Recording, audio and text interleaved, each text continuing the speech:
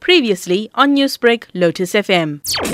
Today, as we celebrate Reconciliation Day, it is important for us to pause and reflect on the very, very difficult past that we have come from, where all cultures, languages, and so on were, compromised because of the apartheid government and the rule and issues that centered around apartheid policies, etc.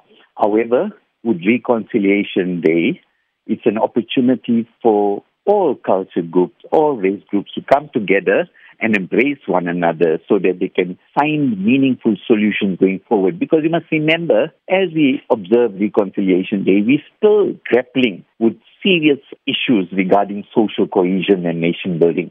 The recent violent uprisings in July in Phoenix and other parts of KwaZulu-Natal and the country was at a serious impact on all the work that we were doing to promote racial harmony and social cohesion. So today, as we celebrate Reconciliation Day, we right here in Pennington, in the south coast of KwaZulu-Natal, where we have brought together community activists, people that are working hard in communities to do different programs. So we brought those leaders here at Pennington so that we can find ways in which we can further strengthen the work that we are doing in different communities. If we reflect back to the reason why we commemorate this day and then look at the year that the country has had, how symbolic do you think today is?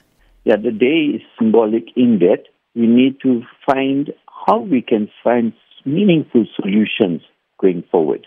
It's senseless having a public holiday and sitting at home with our family or going to the beach or whatever.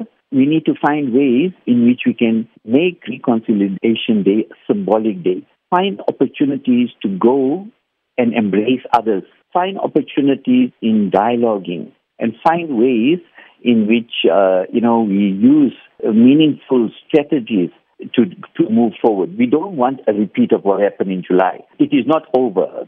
We need to find permanent solutions. You spoke about some of the strategic decisions that are needed. If we look into the past, apartheid would have not ended without unified tactical leadership. And if we look at the current pandemic that we're also facing, the world right now, it needs some type of unity because it's going through some significant change. How essential do you think that type of strategic leadership is? Leadership in South Africa is of paramount importance in driving social cohesion, tolerance, harmony, peace, and reconciliation in the country. Going and making reckless statements in a reactive mode is not good. We need to be proactive, and I think that is why events like this, where we're having dialogue amongst people, are proactive ways in finding meaningful solutions going forward.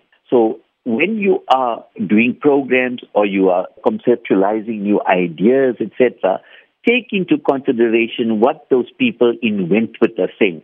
Take what people in Chatsworth, Phoenix, and all other areas in the Bluff, etc. Take what they are saying because they are fed up now. They are South Africans. They have one flag. They have one national anthem that they sing. Why should there be differences? And the leadership, the political leadership that are going to be recipients of these inputs need to work on very, very important strategies. The pandemic has taught us that as family units, we have used the opportunity to reconcile our differences. Previously, families were disrupted. People were so busy with their day-to-day activities that we have become strangers to our own families.